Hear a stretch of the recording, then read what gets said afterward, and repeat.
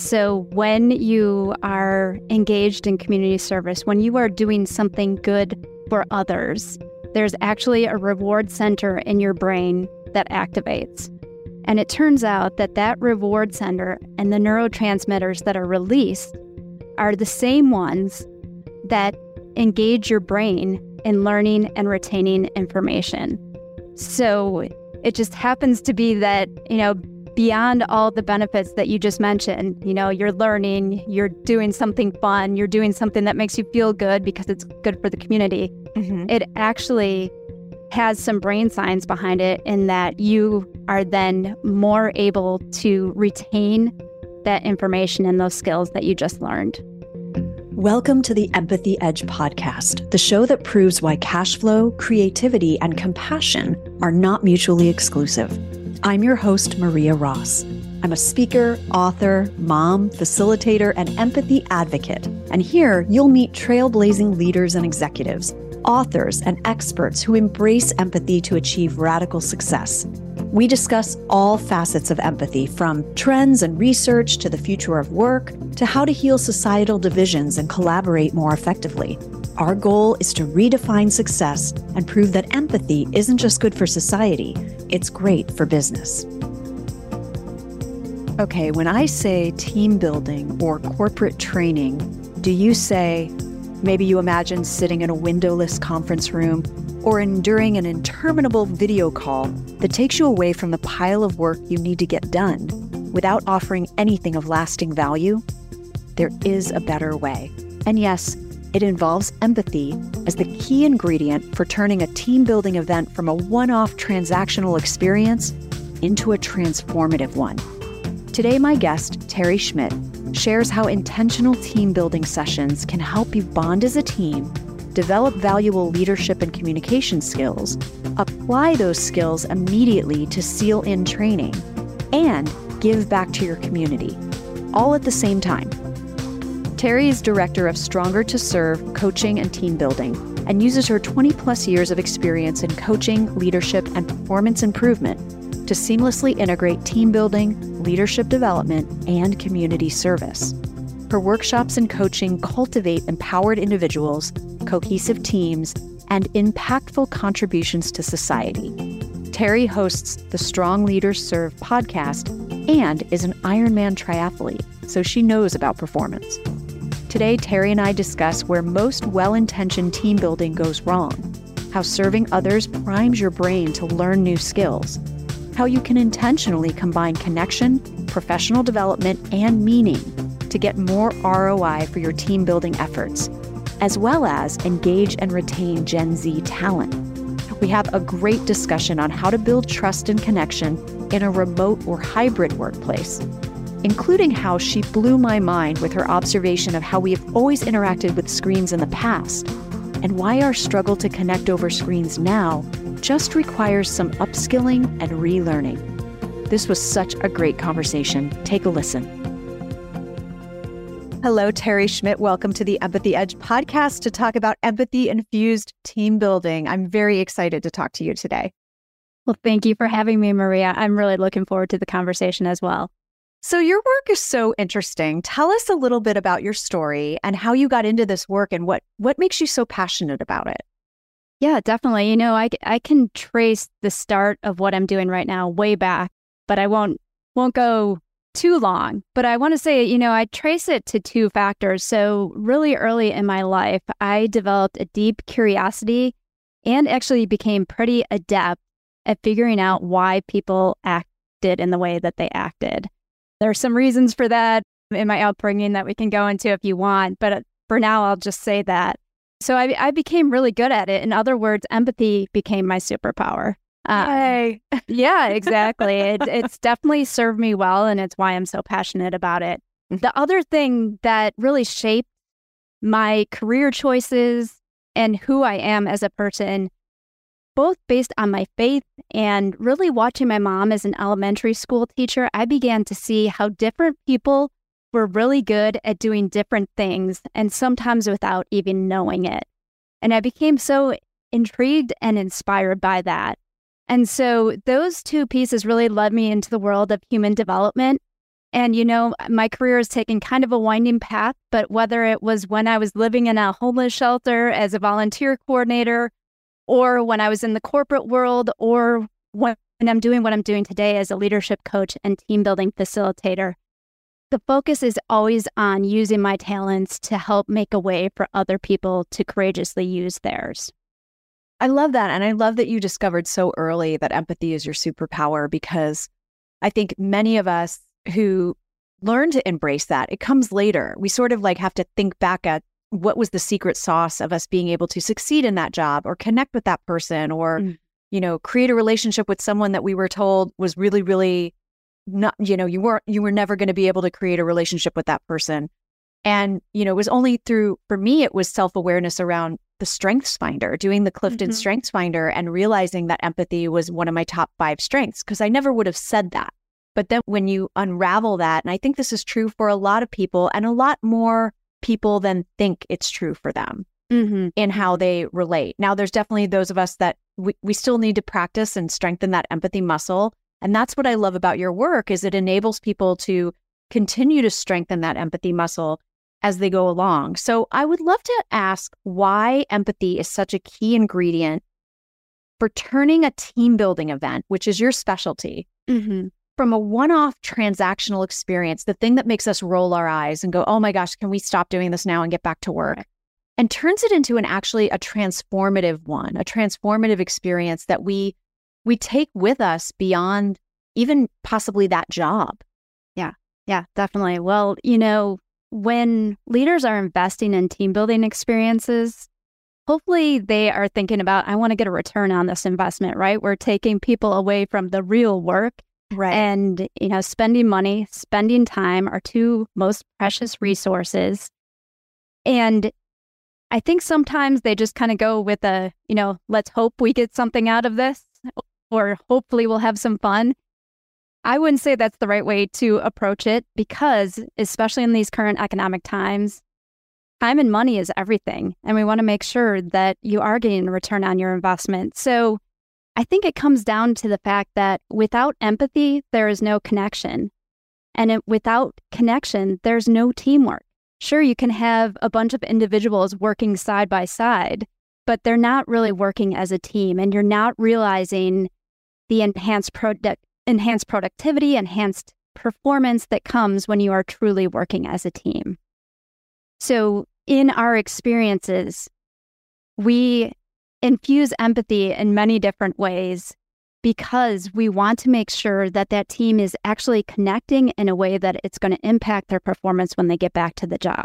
Okay, so tell us about the mistakes well-intentioned people are making, whether they're HR leaders or employee experience professionals, when they try to do team building exercises and it turns into a transaction. What are they doing wrong? You know, I think it's just really a lack of intention. It's a check in the box. We know we should be taking care of our team. We know we should be giving them some experiences to have fun, to connect, to learn about each other. But if there's not a whole lot of intention behind it, that's not going to happen. Sure, you might have some great conversations, some really friendly banter during the event itself. Maybe you learn a little bit about yourself. But, you know, we as humans have a lot going on through our brains. And so unless there is some intention put into, okay, how are we going to design this in a way that they're learning something new that they actually need in order to function better as a team?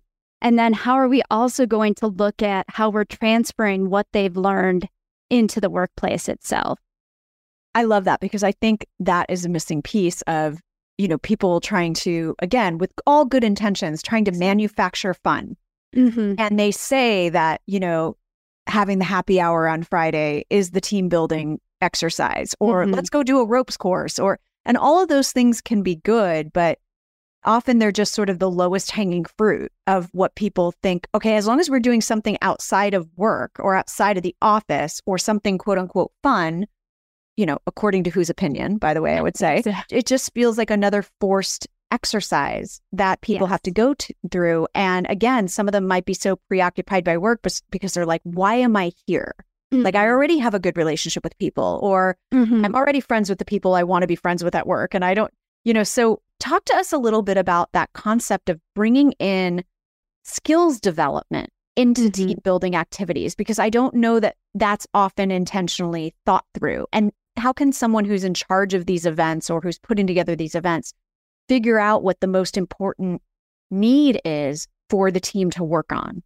Yeah, and I'll start with that question. I'm a big data person. So, I think it just starts with getting that data in some way. So whether that's through observing the team, whether that's talking to the team leader if you don't happen to be the team leader yourself, whether that is looking at engagement survey data or different, however you are getting that feedback for how people feel about their time that they spend at work. You're going to want to try to dig into that and see, okay, what are we doing well, but also what are some of those muscles that maybe we need to exercise? So maybe it comes up that, we're not really good at giving each other feedback or receiving the feedback, which can, be the harder side sometimes. Right. Or maybe, we're just not really good at planning effective meetings. And those are two skills that, although they seem simple, are critically important in terms of how the team is going to perform day to day. So that's how you can find out kind of what skills are needed. But then beyond, putting that into the team building experience itself. You can do it in multiple different ways. I mean, even on a ropes course, maybe you have an opportunity to give and receive feedback. The way that we design it is our team building experiences are called learn by doing good. And the good is in parentheses. So you can learn by doing, but also learn by doing good. And the reason for that is that we take that skill development and we combine it with a community service project. So some project that benefits those in need in the community. And while they're doing that community service project, they're actually practicing the skills that we taught them.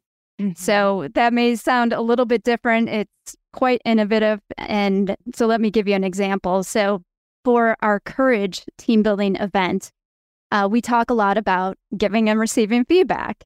And I will, through interactive activities, help people to realize how they feel about giving and receiving feedback, where maybe some of the roadblocks are for them. And then also we go through a model that makes the feedback really specific so that it's actionable. Then in the project, since it's called Courage, we're doing a project for first responders and active duty service members, and it's making paracord lanyards. So that's something that they can use out in the field for multiple different purposes. But a lot of people don't know how to make them. So we partner them up. We let one team member learn the skill from a video, how to do it, and they have to teach the other partner. And the other partner has to use that model of giving feedback that we just learned minutes ago and give feedback about how well that person taught them to do that skill. Wow. And so you're really, it kind of goes beyond, it's almost a mixture of a training session on skills development and a team building activity, and it benefits the community. So you're actually doing something that matters. You're putting it into practice because of that community service aspect. So why is it that, how did this come about? How does serving prime our brains to learn and retain new skills better than just, sitting in the session? Other than that being, sitting in the session being more boring, how does that actually help us learn and retain the skills better? Yeah, it's fascinating. So when you are engaged in community service, when you are doing something good for others, there's actually a reward center in your brain that activates. And it turns out that reward center and the neurotransmitters that are released are the same ones that engage your brain in learning and retaining information. So it just happens to be that, beyond all the benefits that you just mentioned, you're learning, you're doing something fun, you're doing something that makes you feel good because it's good for the community. It actually has some brain science behind it in that you are then more able to retain that information and those skills that you just learned. So how do your clients determine what activity to do? Do you encourage them to pick a community service project that aligns with their purpose or their mission? Or how do they even decide? Or is it based on the skill that they want to master? It's kind of a mix and match. So we do have 9 standard events that we offer, but we allow organizations to customize. And I love what you said, because I definitely recommend that if at all possible, they can align it with the purpose of their organization, because that's just another way to transfer it back into the workplace. So if they're doing something that is aligned with what they're going to be doing every day, that makes it all the more likely that the brain is going to be triggered. Oh yeah, I remember when we did that, and I know why we did it. Because that's the one thing about, the empathy generation.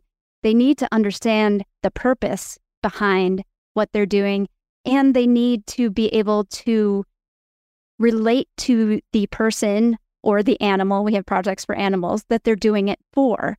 And so without that, the empathy isn't generated as much, and those reward centers don't light up as much, because although empathy comes to us naturally, it only comes to us naturally for those who are in our in-group. So we need to find a way, whether it's through seeing person face to face or just watching a video about the person, which is usually what we do because we'll usually do it virtually. They have to be able to relate to that person so that empathy can be triggered by them feeling more like that person is someone who matters and someone who they want to help and is in part of their in-group. I love that. And, can you talk a little bit about how you can do this in a remote environment? Because I think that's, as the workplace is changing, as we are in this new era of work, the reality, whether some leaders want to admit it or not, is that there's a lot of people who are not going back to an office every day. And we realize the opportunity, the potential with that. But the argument you often hear for mandating everyone to go back into the office is, oh, we can't collaborate if we're remote. We can't form connections. And for those of us that have been working remotely and from home for decades, it's kind of a weird thing to hear. But, it's fear of the unknown for a lot of these leaders. Like, I don't know how unless everybody's under the same roof and we do an event and we're all in the same room. How am I going to do team building? How am I going to do skills development if everyone is still isolated in their own homes? But you have effectively done team building and skill building events, Learn by Doing Good, with remote teams. So how does that work? How are you able to make that happen? And what can someone listening learn from that about how to build more collaboration and camaraderie between their team, even in a remote or possibly hybrid environment? Definitely. Great question. And one that I think is at the top of everyone's mind. And before I jump into the answer, I do want to say I love the blog post that you recently did about that. And the episode that you did a while back about the state of the empathy, report in the workplace. Thanks. I'll put a link to those in the show notes. Yeah. Definitely. Yeah. I recently, for folks listening, I recently wrote a blog post about the real reason people may not want to come back to the office and how we can address that. So I'll put links to that. Thanks for giving me a shout out there. Of course. Yeah, it was very insightful. In terms of how do you build connection, it was interesting. I was just listening to another podcast that, kind of mirrored how we do this in a virtual environment. And the gentleman on there was talking about, for so long screens, whenever we were in front of a screen, we expected to be entertained. And the person leading, was the person doing it, and we were just receiving that. We were really passive.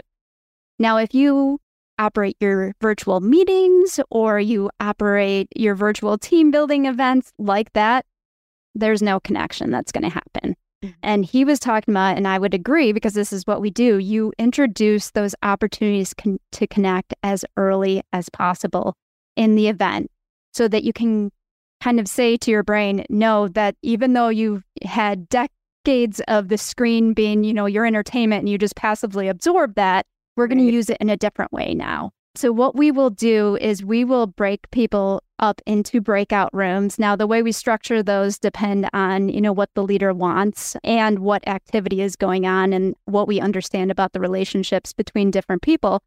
But we'll give them an opportunity to do a quick connection exercise that is related to the skill, but still kind of light and fun and, doesn't require everyone to get real deep real fast. Right. And we'll do that as early as possible. And we'll do those types of activities and breakouts very frequently throughout the event so that people are getting to engage in a smaller group and able to not only, gain some understanding about themselves, but also gain familiarity and understanding of how and why other people work the way that they do.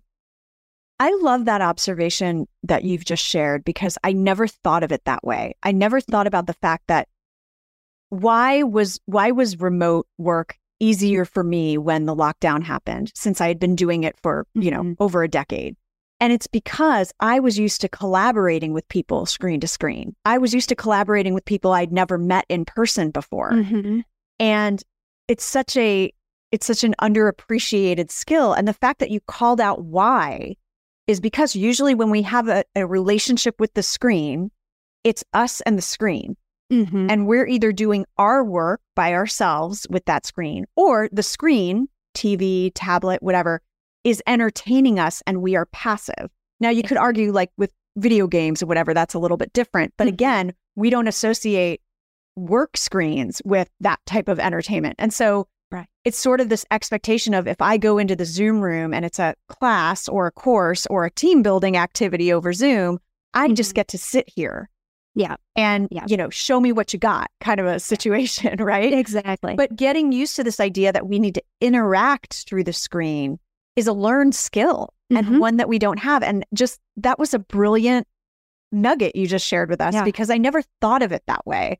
Of people, the challenge that people have with remote, the challenge that leaders have with leading remote or leading hybrid is their inability to interact screen to screen. But if we learn that skill and do it through a team building activity. So we're not only building camaraderie, but we're, whatever skill we're also learning, whatever professional skill, also learning the skill of how to interact with each other in a work environment through a screen and not be passive and to be part of it and to participate. Yes. Yeah. And I will say, the other thing that we do for several of our events, they involve some sort of supply. So I talked about the paracord lanyards. We will ship out individual boxes to the people who are participating. So what that does is that also gives you something tactile to work with that, again, engages you in the experience a little bit more than if you were just sitting back listening to something. Right. I remember one of the fun exercises my husband's company did during the lockdown was they made succulent planters. So everybody on the team got their own little kit. And I think someone was guiding them. I'm not sure, but it was creative and fun, and it had nothing to do with work, but it was all about sort of expressing themselves and getting their creativity out and being able to share the experience of like, oh, let me see what you did, John, and let me see what you did, Sarah. And I just thought that was such a neat opportunity for them to do something over Zoom. And then we've all heard the stories of people doing things like wine tasting classes or, baking bread together or something like that. So, but what I love about this is I feel like that component of that type of remote team building, in their minds, people have isolated to the lockdown. Like we don't need to do that type of thing. And what you're proposing is you still need to work on skills development with your team. You still need to build camaraderie and teamwork. And you might possibly need to do it in this new environment. So what's a way you can do that? That's not I'm not saying the succulent session was a waste of time, but one could say, well, where's the ROI on that? What you're doing is you're bringing in actual practical skills that impact productivity in the workplace to the same kind of event and making it fun and giving back to the community. It's like it checks all the boxes. So I just exactly so much. Yeah, we kind of see it as a 3-for-1 because like with the succulent, yes, that could enhance well-being, that could enhance relationships. We feel like we are enhancing well-being of the team. We're doing skill development that helps them develop skills they can use back in the workplace, and they're doing good for the community. Right. And so as we wrap up, I want to ask one last question that I know you and I have talked about in our pre-conversations to this call. And that's the component of this that really appeals to younger generations in the workforce, Gen Z, the top talent that, to be a sustainable business, we need to attract and engage and retain. Why is this type of team building, skill building, community service event or experience so tantalizing to younger talent? Yeah, it's really for two factors. So two factors that the younger generations consider when they are selecting a job or deciding if they want to stay with that particular employer have to do around professional and career development. So one reports from McKinsey said that 87% consider professional development as important or very important to their choice of employment. So that's 87% of people who are looking at that. So if you're showing them that you are invested in giving them skills that they can use to progress in their career with you or with another organization, that's going to be very attractive. And the second one, I think there's been so much said, and there's been research to back it up, about how socially conscious the younger generations are. And, I heard from a Deloitte report too, that 1/3 will actually reject an employer based on personal ethics and beliefs. So that if they don't feel that their employer is concerned about the causes that they are concerned about, well, I shouldn't even say their employer, if they don't feel their potential employer is concerned about it, flat out rejection. It's not necessarily about the money. It's more about that purpose and that professional career development. I love that because, again, you look at these types of events and experiences, whether people do them with you or they start being more intentional about how they're doing them for their own organization, you're able to accomplish a lot by combining these experiences into one experience without feeling like you're trying to cram everything in, right? It all is interrelated. And add on top of that, the fact, like you mentioned earlier, when it's done in this type of an environment, when it's done in this type of format, people will actually retain the skills that they're learning. And talk about wasted ROI when you spend all this money sending people to fancy trainings or workshops, and they're sitting in a room for 5 hours and, they're away from their job, and then you fly them back home. And then how much of that have they actually retained, and how much of that have they actually learned to use in practice? Exactly. And we do one more thing to support that as well. We will offer resources for beyond the event. So whether that is strategies that you may want to incorporate in your weekly team meeting that relate to what was done in the event, whether that is leadership coaching for those, organizations that do the team building with us, we do offer discounted leadership coaching so we can continue to work on, what happened in the event, what was some of the progress that was made, and what is some progress that still needs to be made, and how can we support you in helping to make that happen? I love it. I love it. Thank you so much, Teri, for coming on today to talk about empathy-infused team building to create lasting impact. And I'm going to have in the show notes the link, but we've got a little gift for listeners. You have a free guide, 10 activities to connect in 10 minutes, and it can be found at becomestrongertoserve.com/empathy edge. Again, we're going to put that link in the show notes for people. And they'll also be able to link to more information about your Learn by Doing Good experiences and hopefully spark some ideas for them. So for folks on the go, though, that are not able to access the show notes right now, where's one of the best places they can connect with you and learn more about your work? Yeah, the best place is to find me on LinkedIn. So I'm under Teri, Teri, Schmidt, and I think it has an M in the middle. But if you search Teri Schmidt and Stronger to Serve, you'll find me. And I know you'll have it in the show notes as well. And I do want to give a little secret hint. There is a discount for our team building events in that activity guide that you were just mentioning, that free gift. So I love it.